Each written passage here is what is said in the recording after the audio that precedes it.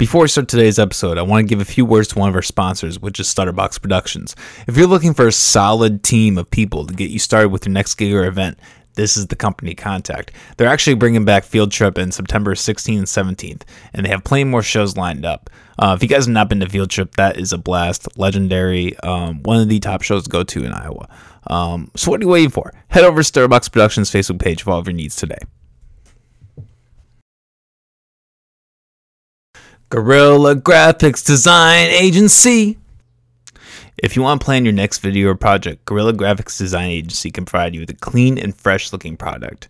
Having personally collaborated with this company several times myself, I can say from experience they know their shit, and working with them has been worth every penny. Head over to GuerrillaGraphics.com for all of your design needs today. That's GuerrillaGraphics.com.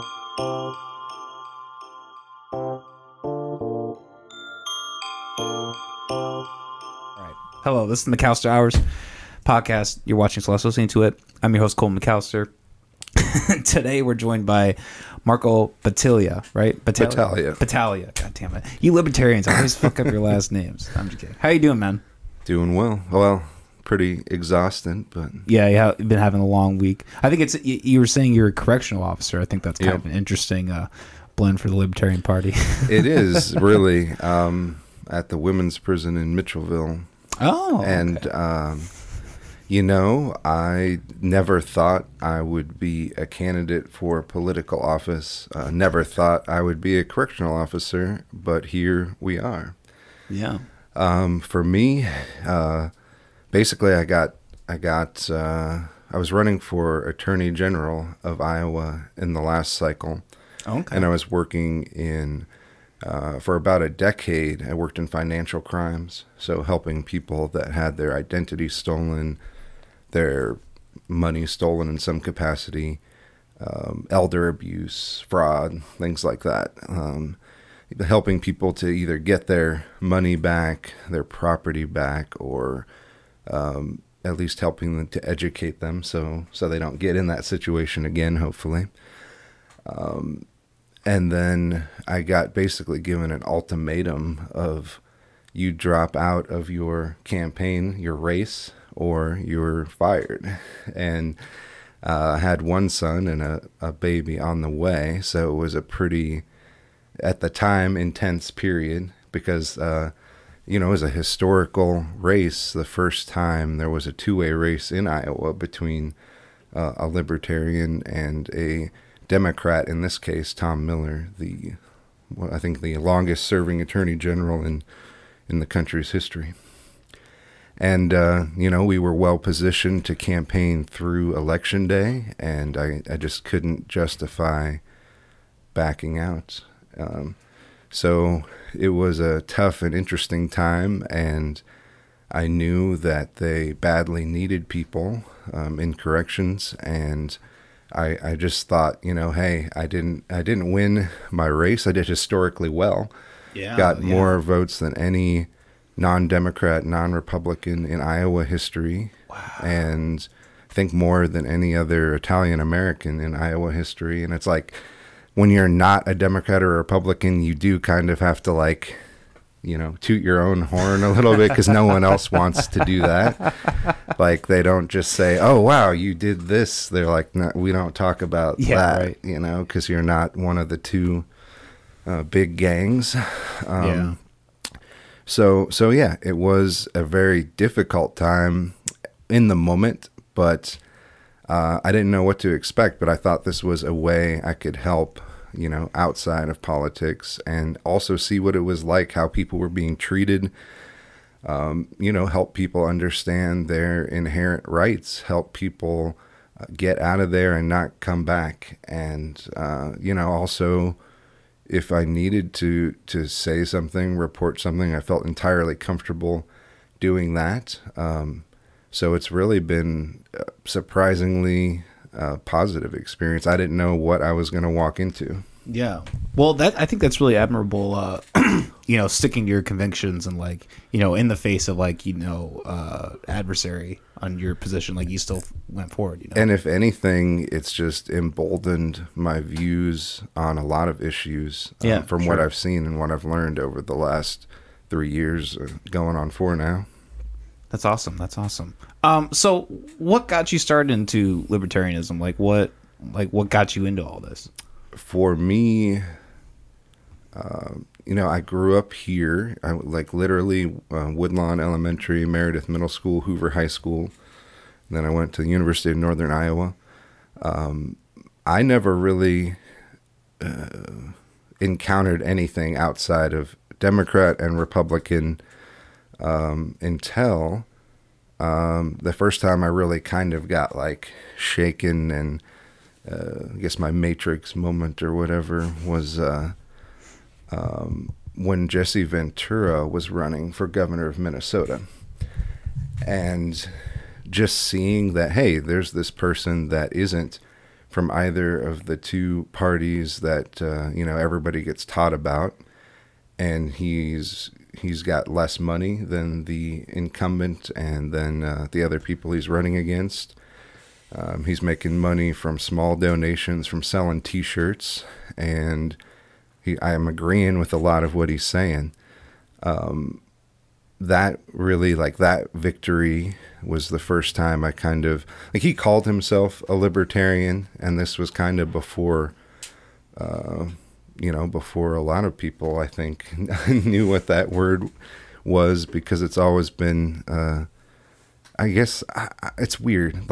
I don't want to, it's so hard to, it feels intentional, right? That you don't hear about the third, fourth, fifth, 10 of the largest parties in mm-hmm. the country's history.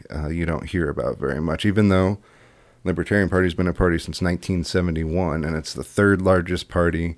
It's consistently had candidates of all different kinds, jump through all kinds of different hoops. Mm-hmm. Every time they set the bar higher, we tend to meet it. So it's an interesting phenomenon when you really dig into the history.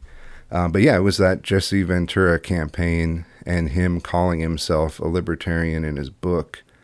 I think his first book, or certainly one of the first few, was what first got me feeling like that was an okay fit for me. Okay, so how long ago was that, would you say? That was the end of the 90s. Oh, okay. Oh, so you've been in this minute. Yeah, and then something really weird happened at the national level, as tends to happen. I was getting involved and kind of watching from afar at the time, and Bob Barr was the presidential candidate that got nominated, and I was still kind of new to the liberty movement, the broader liberty movement as a whole, outside of just one party or anything. And that was strange to me, because just coming from a Republican Party, coming from 3-letter agencies, it was like I didn't quite understand. So it kind of pushed me away for a little bit. But then, just every cycle, I think I got more and more comfortable with that label. Like if I really kind of have a problem with the political party system in general, but if I'm going to put one next to my name, that's the one I'm comfortable with. I can speak to that. Yeah, I mean, I think I see what you're saying. There is kind of something that you're acknowledging that, like, I mean, I guess I don't know where you are in the spectrum, but like if you're like a anarchist libertarian per se, like there's something you're kind of admitting to, like, I am against government, but I'm still putting a political party. But that political party does seem to have an end goal of like wanting that true liberty, And it's that, and that's the space that I come from, and it's also like the anarchist type of, and and it's also so I would say this idea that the things that some of the people that are actually in office, the best they can do is say, reference like the Constitution or the Bill of Rights. And I come from that place where that is actually limiting to an individual's rights. Every single person that we encounter, I feel like has inherent rights. And when you start trying to say what you do have and what you don't have, then you start running into trouble right away. So, now we can hope that someone in office might, stand for one part of the Bill of Rights, one sentence from the Constitution or the Declaration of Independence. And to me, I want someone that goes well beyond all of that at every level of office, whether it's local. I really feel like the country could be the freest place on the planet. And if not the country, then the state could be. And if not Iowa, then Polk County could be. Yeah, Des Moines could be. Your neighborhood could be. To me, that's your biggest sphere of influence is, wherever you lay your head. Yeah, localization.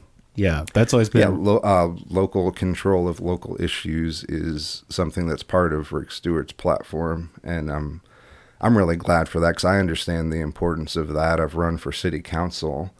I was in the last at-large election and was against Carl Voss, and I came in 3rd out of 7 people in that. And that was really eye-opening because it just showed me that how dysfunctional Des Moines City Council is. To me, I've traveled around the state now during the last decade, and it's by far the worst run city council in the state.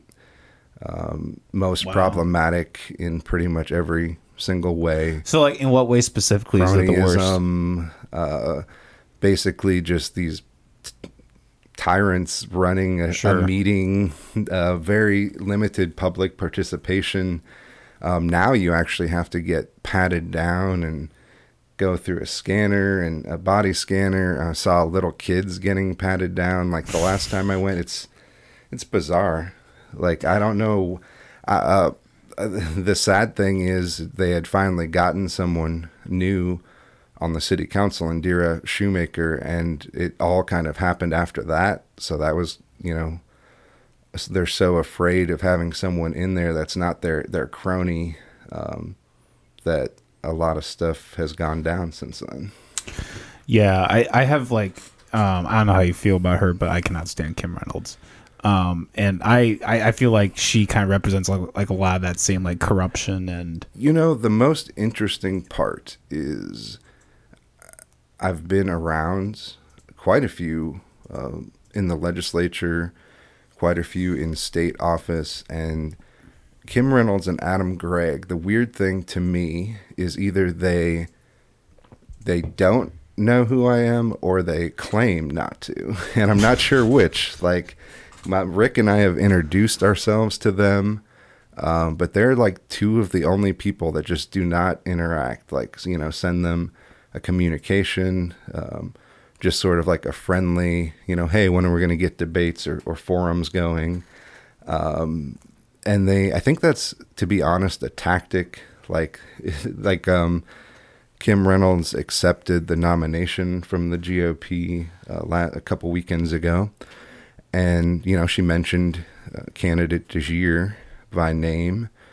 And she knows her running mate now is Van Lacker, candidate Van Lacker, I believe, Lanker, I think is how you pronounce it. And, she mentioned them by name, but she didn't mention us. And I think that's intentional because she knows that we're a bigger threat because, you can only claim to be for reducing the tax burden. You can only claim to be for reducing the size and scope of government if you don't have someone else that's actually articulating how we're going to do that. Yeah.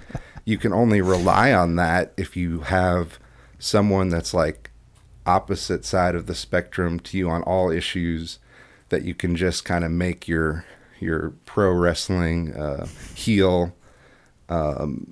And that's kind of like how it works, right? They just swings back and forth, and they just like to blame the other side and say, you know, they just bank on that. Like we're the freedom party, we're the liberty party, you know, your dad voted for us, your grandma voted for us, and it's just you're going to keep doing that no matter who we prop up here next.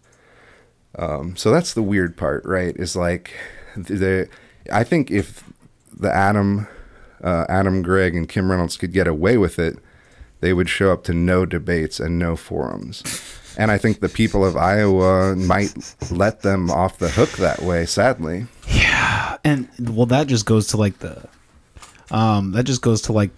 you know, the party, you know, like being dedicated to your party. Like it seems like people in Iowa like don't even think about it. It's just like it's the R. That's all they care about. You just show up. I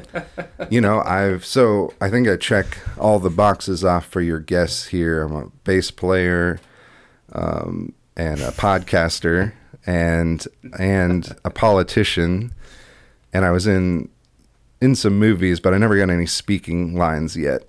But I did once write a script. It was like a zombie film, and it was on election day, and the opening scene is the zombies just still line up and vote for a Democrat and Republican, even after becoming zombies.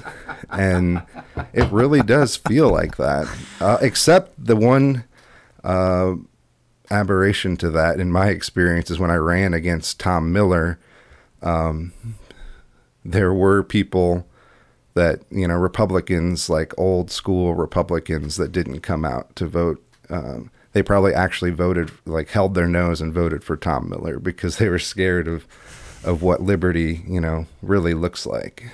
Yeah. Well, I think that's kind of a testament too to, you know, the rise in technology. You know, I think a lot of younger people like me are, you know, getting into libertarianism. You know, the Mises Caucus, like that just turned up.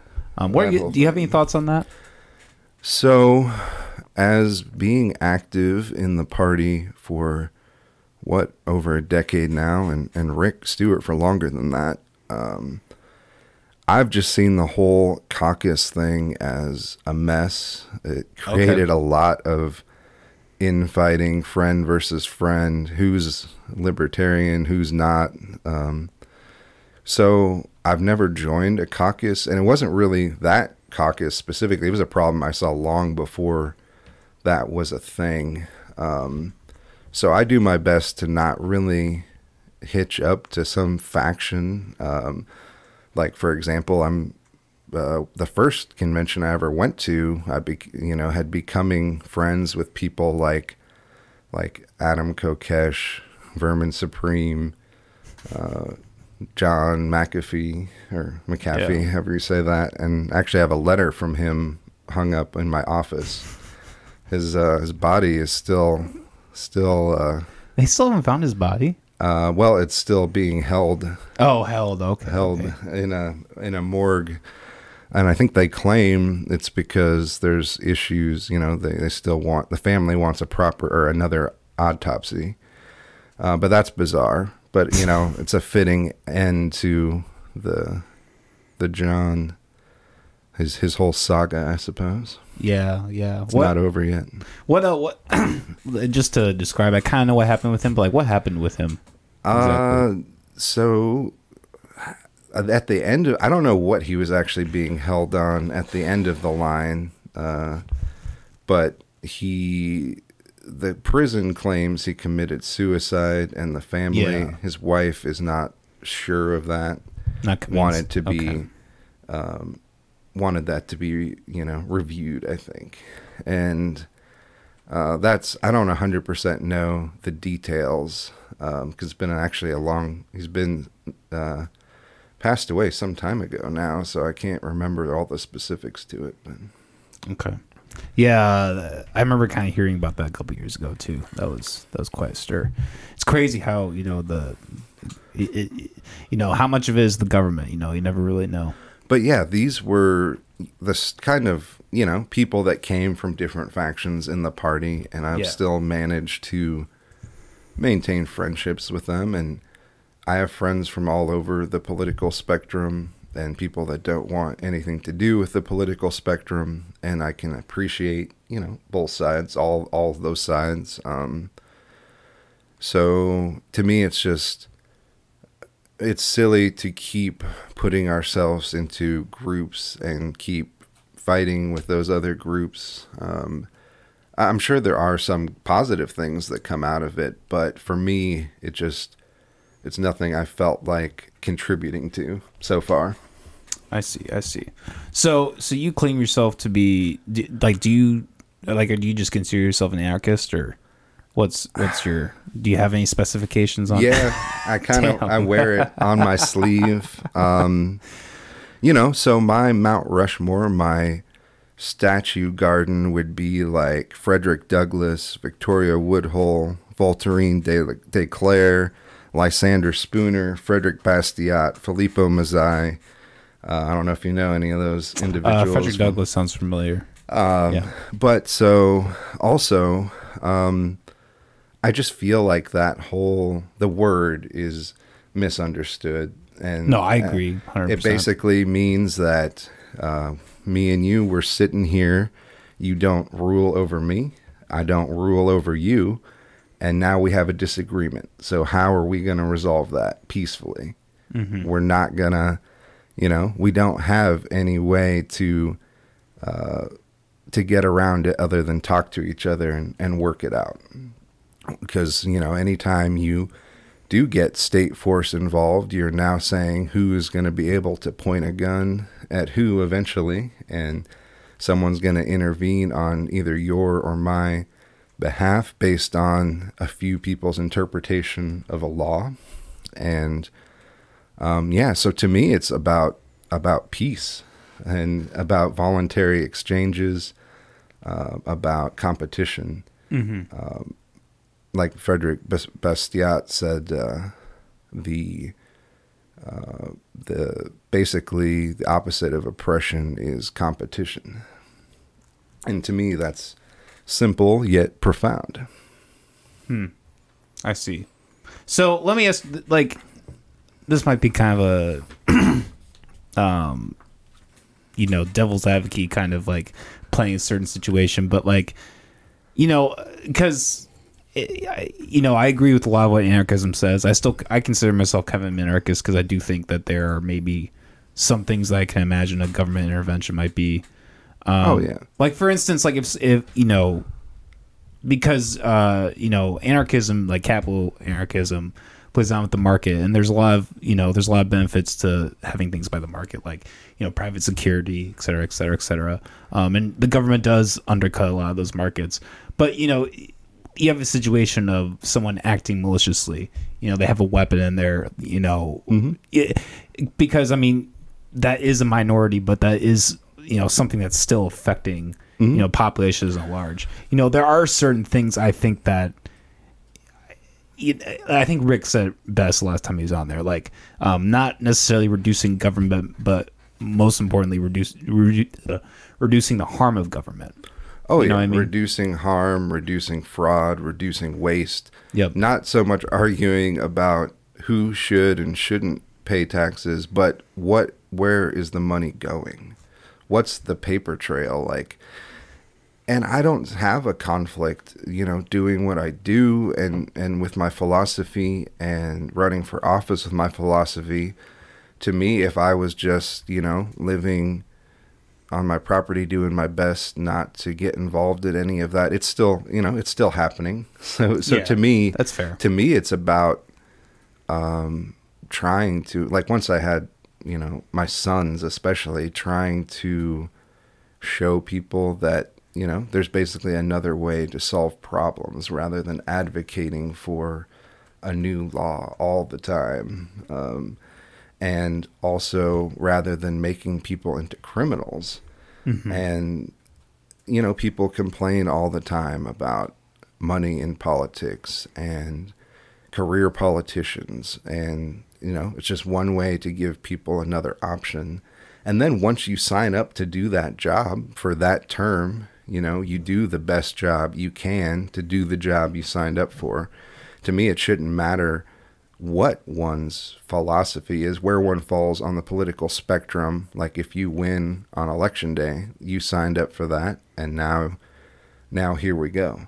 And for me, when that's the position of governor and lieutenant governor, a new administration, two of the most important things you're going to do are the people you're going to appoint, and then the budget you eventually get to create. So you actually will have that first chance in how long to actually cut spending, actually reduce the size and scope of government, to actually appoint people based on merit and experience and who is most qualified, as opposed to okay, we're from this party and we're going to get a bunch of people that think like us to stack the deck of a board of appointments or of the Supreme Court. It's like, I don't think a lot of people realize what happens when you have like all these people like Branstad, Grassley, Tom Miller, like longest serving politicians in the country. Dictionary, look up career politician. These are the people. I don't think people realize this is like a handful of people that have made so many appointments and gotten so many of their cronies in sensitive positions of power. So to me, it would be groundbreaking just to get anyone that's liberty, freedom-minded in there making appointments. Like, you've already done something grand to move the needle, move the liberty movement on down the road. So those are, just right out the gates, you've already done some of the most important things you're going to be able to do in 4 years. I see. Let me ask you this. So yesterday, the Supreme Court overturned Roe v. Wade. As an anarchist and as a political figure, what are your thoughts? So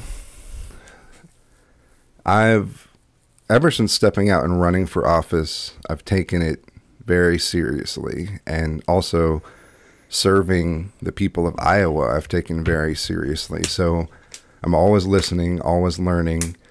Where I initially come from is that, I've been part of the births of my sons. They were very difficult pregnancies. I know in any pregnancy, any number of things can go haywire, go wrong, and become an absolute medical emergency. Mm-hmm. And this is at any point in the process.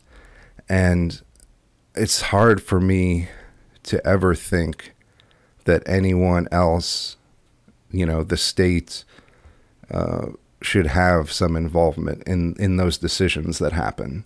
So that's where I just started from. Mm-hmm. But then I go to, I've talked at some of the most liberal crowds that exist in the state of Iowa. I've talked to some of the most conservative crowds that exist in the state of Iowa. One time in Sioux City, I got grilled for like an hour and a half on, do you believe in the Bible as truth? Do you believe in the heartbeat bill? Is abortion murder? And it was, I had to say no, and then have a conversation with people that thought differently than me. And I listened to them and I learned from them.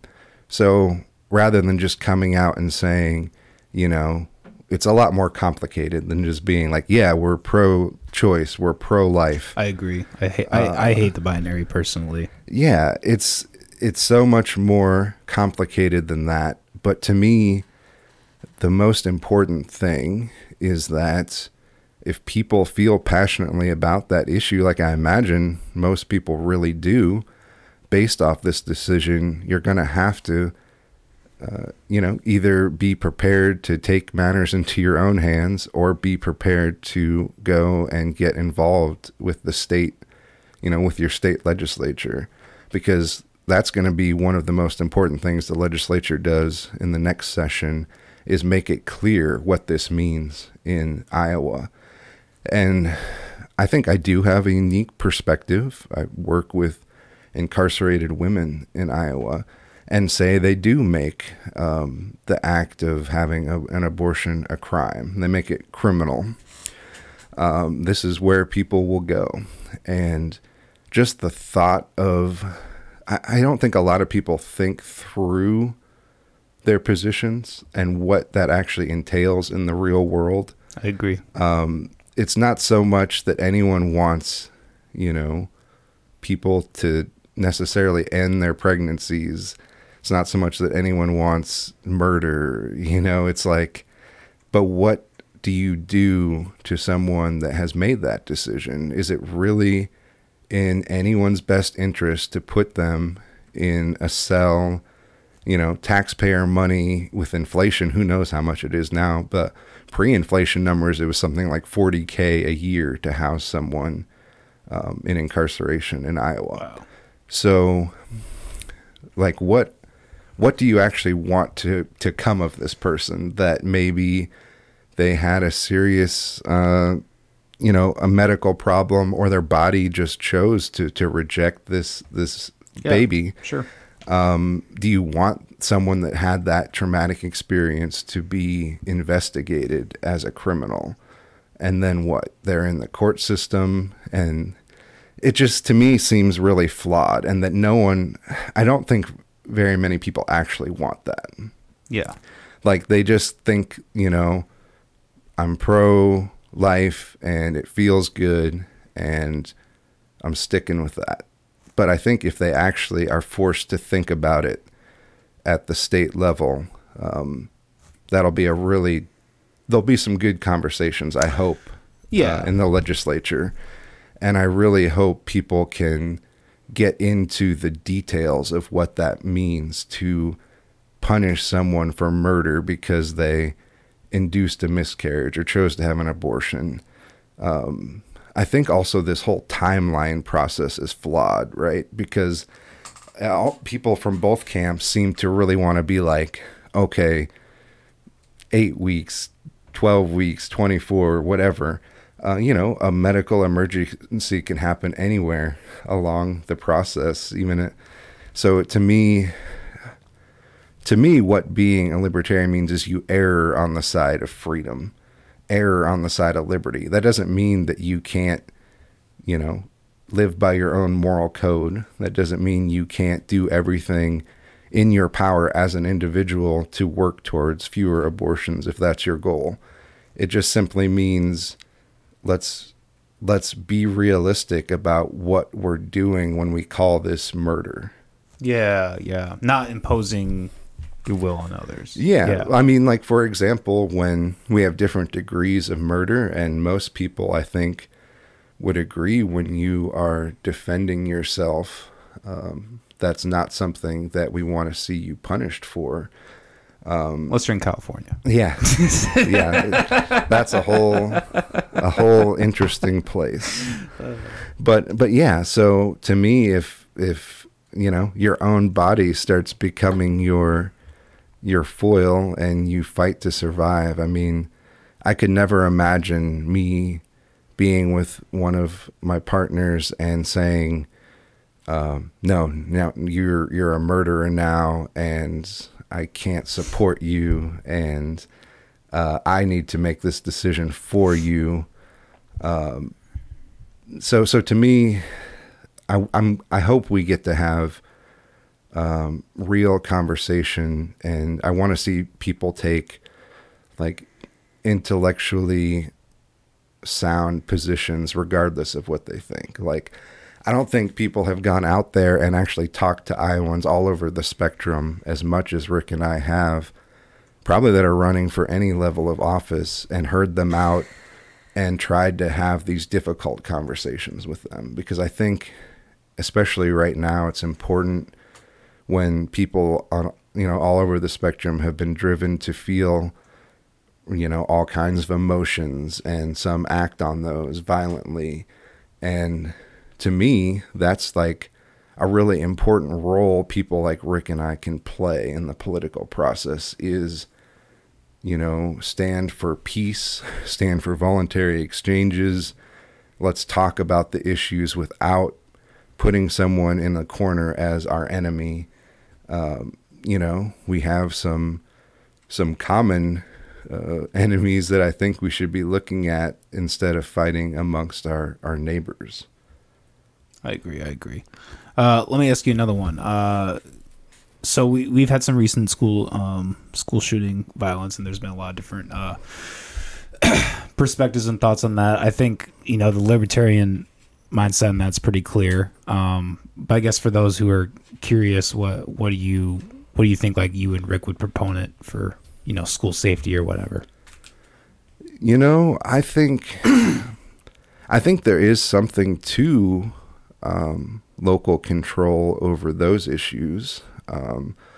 There'll be, certain parts of Iowa that are more comfortable with saying, I trust my teacher, my children's teacher with my children, and I trust that they'll responsibly handle a firearm. Mm-hmm. And if that is their decision and it's, everyone's comfortable with that, I think that should be best decided at the local level. And then you have, most likely a school in one of the bigger cities where there's a lot of people that are uncomfortable with that. And I think rather than having this top-down decision from the governor's office, it would be best decided, among local control. I agree. And I personally, we actually have a teacher that's part of our campaign team. He was one of my favorite teachers growing up, and it's an honor to have him on our team. And I would 100% be comfortable with him carrying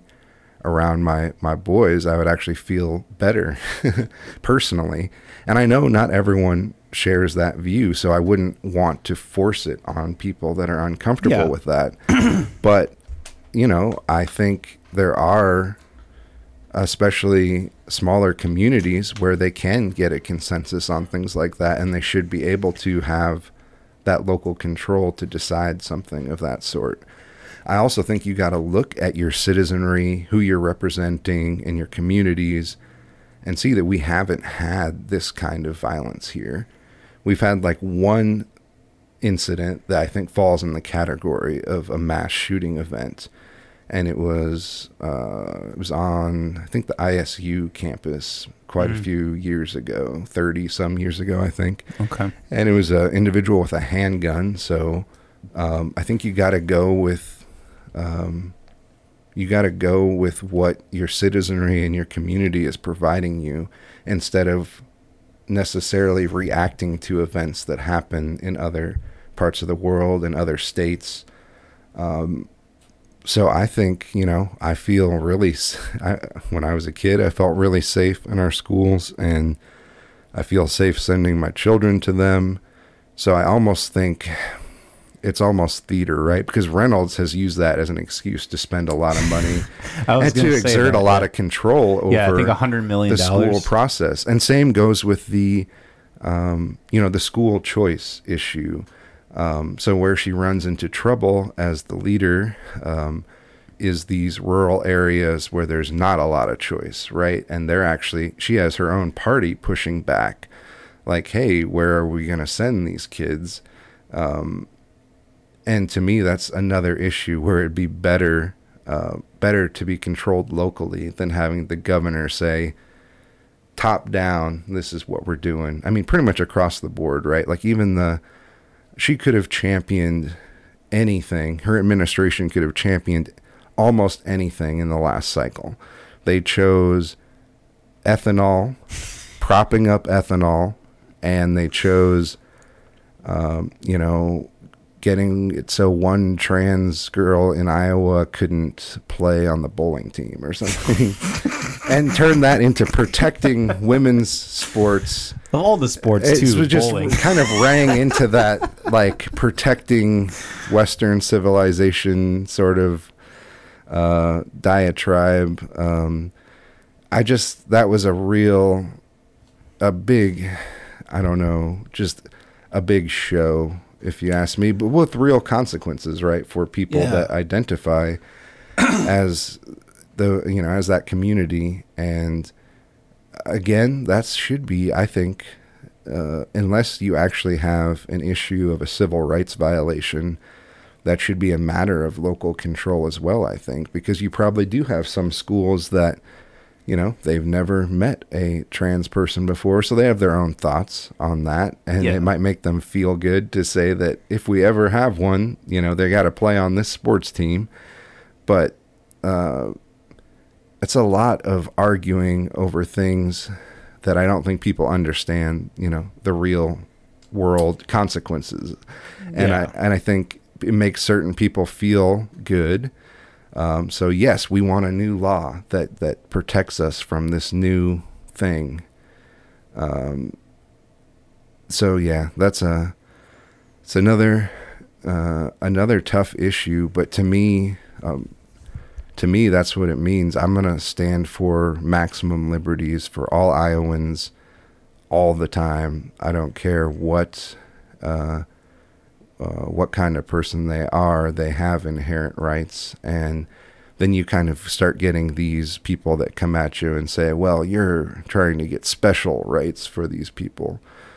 And I counter that with who's introducing this legislation that uses this language. Like, it's all come from the GOP. Like, they're introducing legislation on these issues, I think, because the more,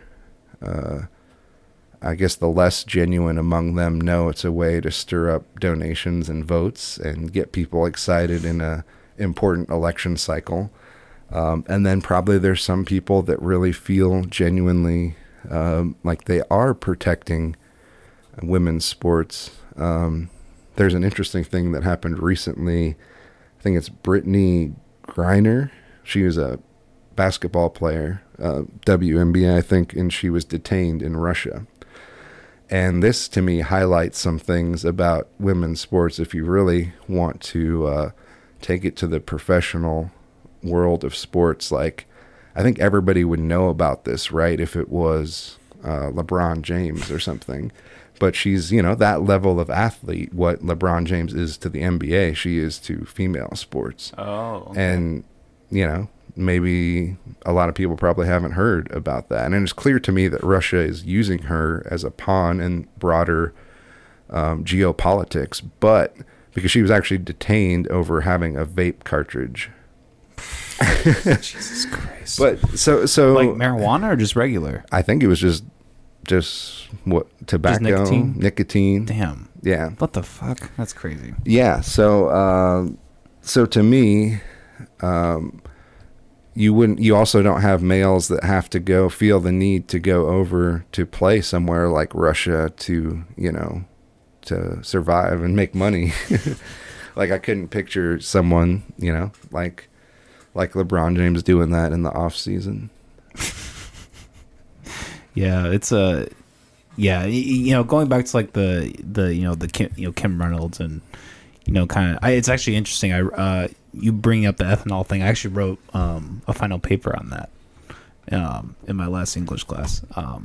That's just great. Yeah, I've been saying let's listen to economists the whole time for years now, and it was really unpopular when I first started talking about it. Like, people from both the larger parties are still really gung-ho about backing ethanol, supporting ethanol, mandating ethanol, spending taxpayer money to prop up ethanol, building these pipelines to kick that ethanol can on down the road. So we've really highlighted that basic property rights, not allowing eminent domain to be abused for these private companies to basically, make it so certain people make more money off ethanol for so many more years. To me, it's as simple as stop distorting the markets. Stop distorting the agricultural markets, and you will see. Have you ever heard of this podcast? It's called We All Want Clean Water. No. So it's definitely check it out. I recommend it. They get into the issues really in depth and like how, we can move towards actually cleaning up our waterways and moving in a better direction. Stop, contributing to the dead zone at the end of the line in the ocean. And a lot of it comes down to things that the libertarians agree with. Stop distorting the markets. Stop contributing. You're basically, this is a liberty issue because you get your tax money taken to subsidize these harmful practices of, monoculture, and then you get your tax money taken to clean up after the mess, which is unsuccessful so far. And then you also pay out, if you get public water from Des Moines Waterworks, you're paying for the nitrate removal process to make that water, allegedly up to the minute scientifically safe to consume. And so you're like triple taxed in this situation. And a lot of people, I think, don't understand that. And to me, freeing the farm market, like I talk to people that want to farm all over the state, and they will be I'm confident they'll be some of the best stewards of the land that the planet has ever seen. And the best way to allow them to do that and stop distorting the price of farmland is to stop the mandates, stop the subsidies, what any economist would tell you for, 50, 100, hundreds of years. It's just really outrageous how much government meddles in the agricultural market. And then also tells people, hey, you can't grow hemp if it has so much THC content. You can't grow cannabis. Only that's the biggest, I think one of the biggest hypocrisies with the GOP in Iowa right now is they're perfectly fine with one company owned by one man growing cannabis. And some of them even profit from that situation. Yeah. But if you do it, if you go and get a pinch of herb, you can still get, booked and arrested. It still happens. Like I've had friends in the last few months that have gotten arrested for having, a little bit of flour, a little bit of herb in their pocket. Yeah, I remember when they announced what was in Des Moines. They were like, yeah, we're not going, maybe, I don't know if this happened in Des Moines, but they were like, we're going to put marijuana in a lower, like, yeah, right. They can still, I was explaining to someone the other day, like, it was like, why don't they legalize it? It's because they make so much more money on the prison system. Like, that's arresting people. A lot of people, I think, maybe don't understand. It feels like they do, but they still vote for the warriors, right? The champion, that system. And I think a lot of people don't understand, that these are human beings that we're incarcerating, and you're putting someone that got busted with marijuana in there with people that have done, sex crimes, rape. Yeah, sure. That have killed someone. Done things malicious things. Yeah. Not putting something in their body. Or, they've actually, hurt someone in different ways by stealing from them, damaging their property because maybe to feed an addiction. Mm-hmm. But to me, that's what rehabilitation is for, people like that. I agree. And now you're just housing someone that was a nonviolent drug offender to the tune of that $40,000 plus a year. Basically, what is the rehabilitation for that person? Drugs are bad. Don't do them. But hey, I was using this as medicine and it was really helping me. Doesn't matter. Don't do it or you're coming back. You drop dirty, you're coming back. It's just such a bizarre thing that we're still having to talk about this, but here we are. I got involved coming out from behind the scenes because of, have you heard of Benton McKenzie, the McKenzie trial? It sounds kind of familiar, but this not was really. when Reynolds was lieutenant governor and Branstad was governor. This man, Benton McKenzie, got arrested for, using growing cannabis to use as medicine. And at that point, he couldn't even say in his trial, like, that this was medicine for me and this was helping me reduce my tumor activity. And, he said, this is a death sentence. You are sentencing me to death. And then he passed away. And then they went after his family for helping him. and so I'm certain that Reynolds remembers me from blowing her phone up and her email up when that was going on. So just to claim that one day, if we ever are on the same debate stage, I'm going to be like, can you just confirm that you do know who I am at this point? She just take a shot and next. But yeah, yeah. And it seems like anywhere we go, right? We've been to, probably in the last few weeks between Rick and I, maybe 30 counties, I want to say. And I don't think I've been to one smaller town where we haven't been asked about, like, these people just want to compete. They want to be able to sell cannabis. They want to be able to use cannabis.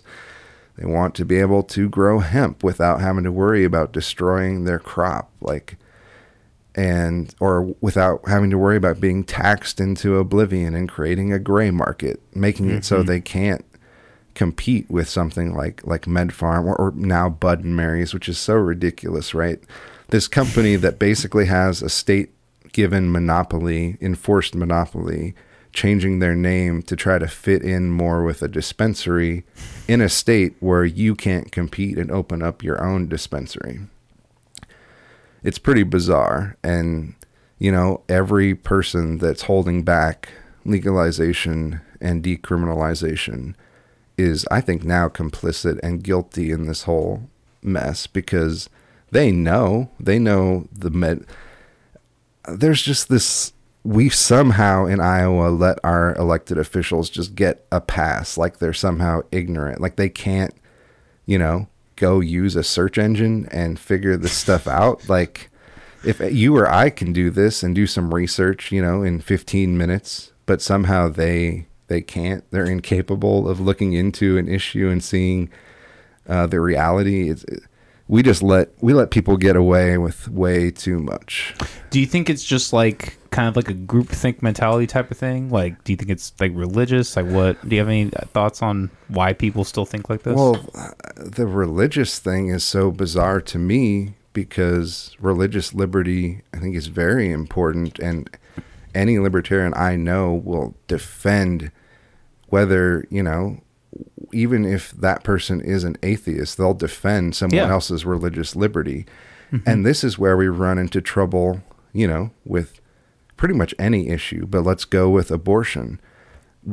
Is it not religious liberty if your faith believes that life is that first breath the baby takes after they come out?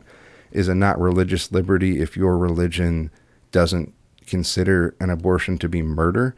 Like, when you're actually standing for religious liberty and you're genuine and not just pandering, you're standing for the whole spectrum of religious thought and belief, right? Not just the one that makes you feel good, that you think this one specific figure has it all figured out and they're the word of your God. It's like, that's not religious liberty, and it's never been religious liberty.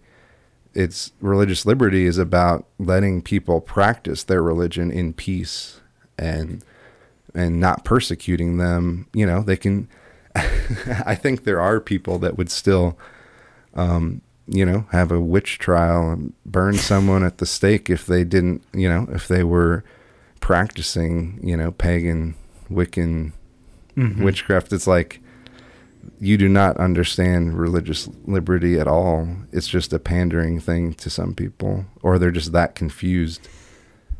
Yeah, but it is kind of an interesting correlation, though. Talking about religion, there is almost kind of like in terms of like overreach.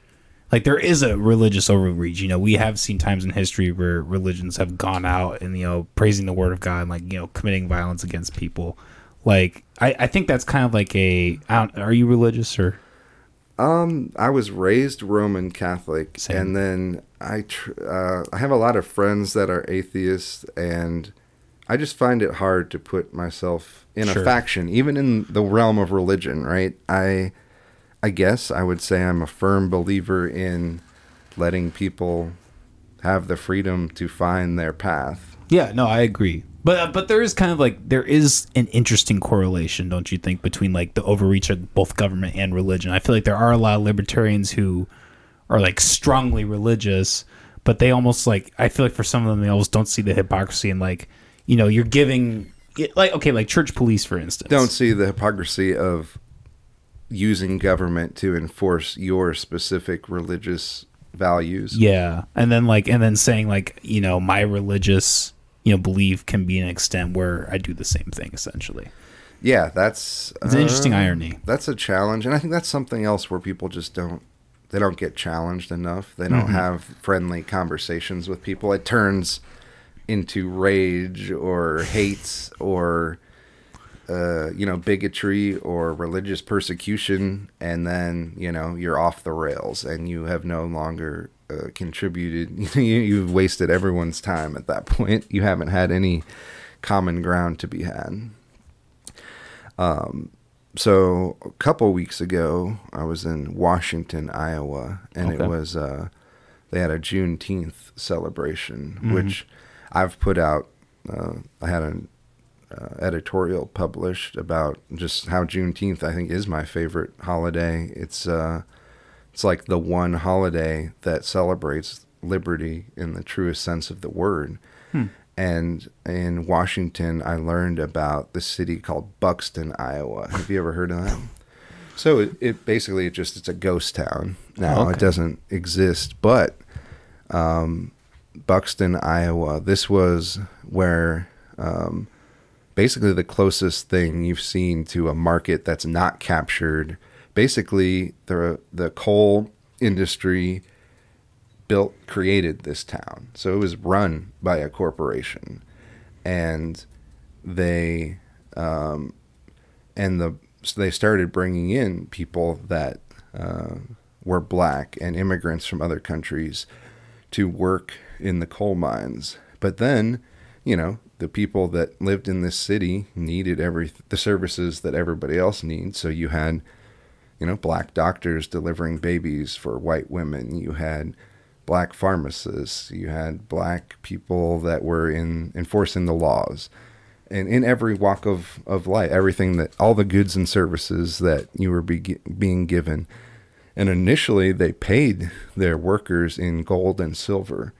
So this is like the most libertarian existence that I've ever heard of in the country. And so it's like this was during, you know, other places still had Jim Crow. They still had active Klan. A couple miles away, you would have Klan rallies. But they didn't mess with Buxton, Iowa, because the population was more black than white. And, you know, they had a baseball team. This was before you could go and play elsewhere if you were black and play baseball. Like, it was a mixed baseball team. And, you know, they had a black YMCA and just all this. It's just a really fascinating study. You should look into it. Buxton, Iowa. Fuck yeah, and so it's like, to me, this is a shining example of what local control and avoiding a captured market can do. You actually had these people that you know, they chose equality and they chose equity, and they lived peacefully. I don't think they had any issues of racial violence during the existence of the town that anyone could recall.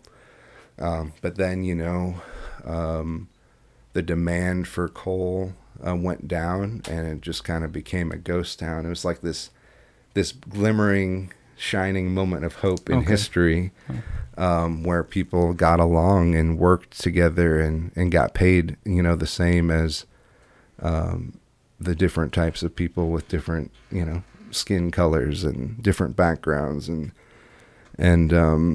yeah, it's just a really fascinating study, I think. A cool piece of history that was here in Iowa. That's awesome. So that's one thing I love about campaigning around parts of Iowa I haven't been to, and meeting people, is basically like the things I learned that I didn't even know.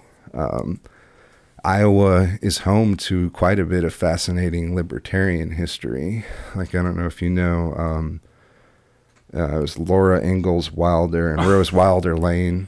the author. Yep. Her and her daughter. The mother lived in Iowa for like a year, and there's a museum that's awesome. And they're huge in the broader liberty movement and the American libertarian movement history. That was Burr Oak, Iowa, which I think is a ghost town as well now. Okay. Yeah, I mean, I watched a lot of that growing up, so I never realized the correlation, though. Yeah. Both the mom and I think the daughter, to a greater extent, was just boldly libertarian.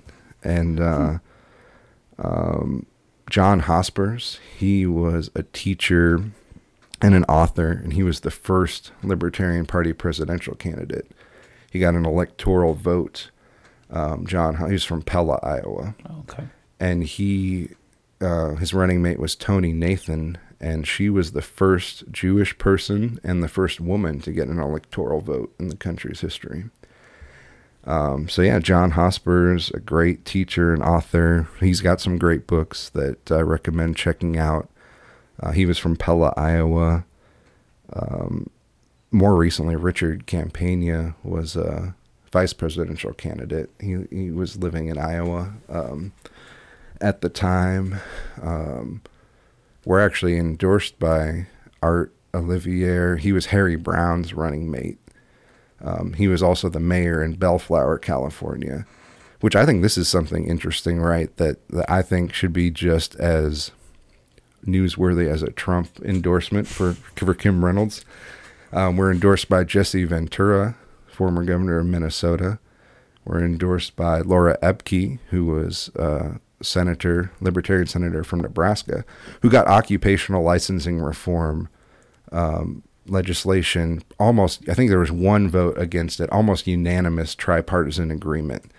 And, these are issues that get lost having these extreme social GOP people in power. Is like, why are we not getting occupational licensing reform? Why are we not ending certificates of need? Why don't we have a timeline for when we're going to end the income tax in Iowa? Like, these issues get lost in the football of social control and culture and left versus right. Like, these are things that I feel like Rick and I can accomplish with the legislature. Like, I've made, acquaintances, friends with some people in the legislature from across, both sides of the aisle. We could accomplish in 4 years, I firmly believe, occupational licensing reform, ending certificates of need, freeing the hemp and cannabis markets, freeing the agricultural market, protecting Iowans from eminent domain abuse, move us in the right direction on water quality. What else? We could get more freedom for gambling. And I have friends that before they outlawed it, they made their living playing online poker. It's ridiculous that Iowa hasn't moved the ball on that online poker. Like, you can make money, and it's, it's bizarre. The fact that Reynolds is telling Cedar Rapids they can't build a casino. I think the legislature cited gambling fatigue, which I don't even know. Like, what? The real reason, it seems to me, is that they, don't want competition. There must be involved with the current casino market. Or alcohol or something like that, Alcohol is still a big racket, too. Like, do you know anybody that's tried to make or distribute their own beer or alcohol?